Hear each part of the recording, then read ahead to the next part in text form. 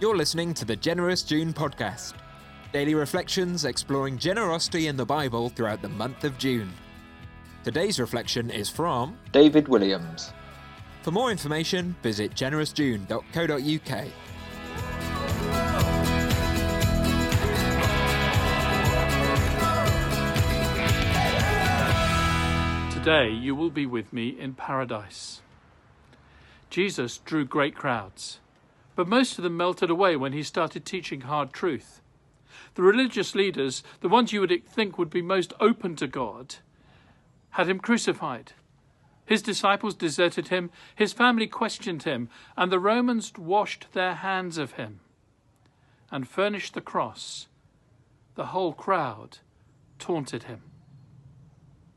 You would think he'd be wondering as he looked from the cross, did any of the seed really take? Was any of it worth doing?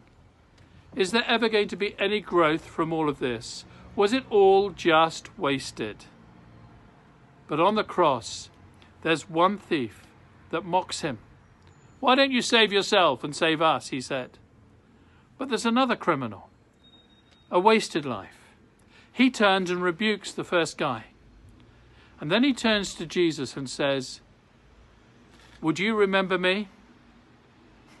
Jesus, on the final day of his life, in the final hours of his existence, with some of the last breath he would ever draw on this earth, Jesus thinks to himself, maybe this is good soil, and he throws one more seed. With some of his last breath and his last words, the sower, who is so lavishly extravagant, flings down one more seed and then he dies. But of course he didn't stay dead, because the tomb could not hold his life any more than the soil could keep the life of a seed underground. Jesus understood all about this. He told his friends, unless a grain of wheat falls into the earth and dies, it remains a single grain of wheat, sterile and barren.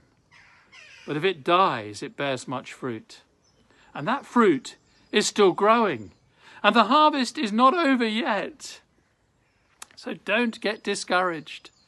The sower is at work, and he's at work in your life. And as you extravagantly become generous like him, you will see that you take part in that harvest. Let's say a short prayer. Lord, when I think about what you did, the people you noticed, the extra step you took, could I see your generosity more clearly for myself? And then I dare to ask that you would change me, that I would live an intentional life of extravagant generosity. Amen. Thanks for listening to today's Generous June podcast. Listen again tomorrow for another reflection and visit generousjune.co.uk for more information and find out how you can get involved with Generous June.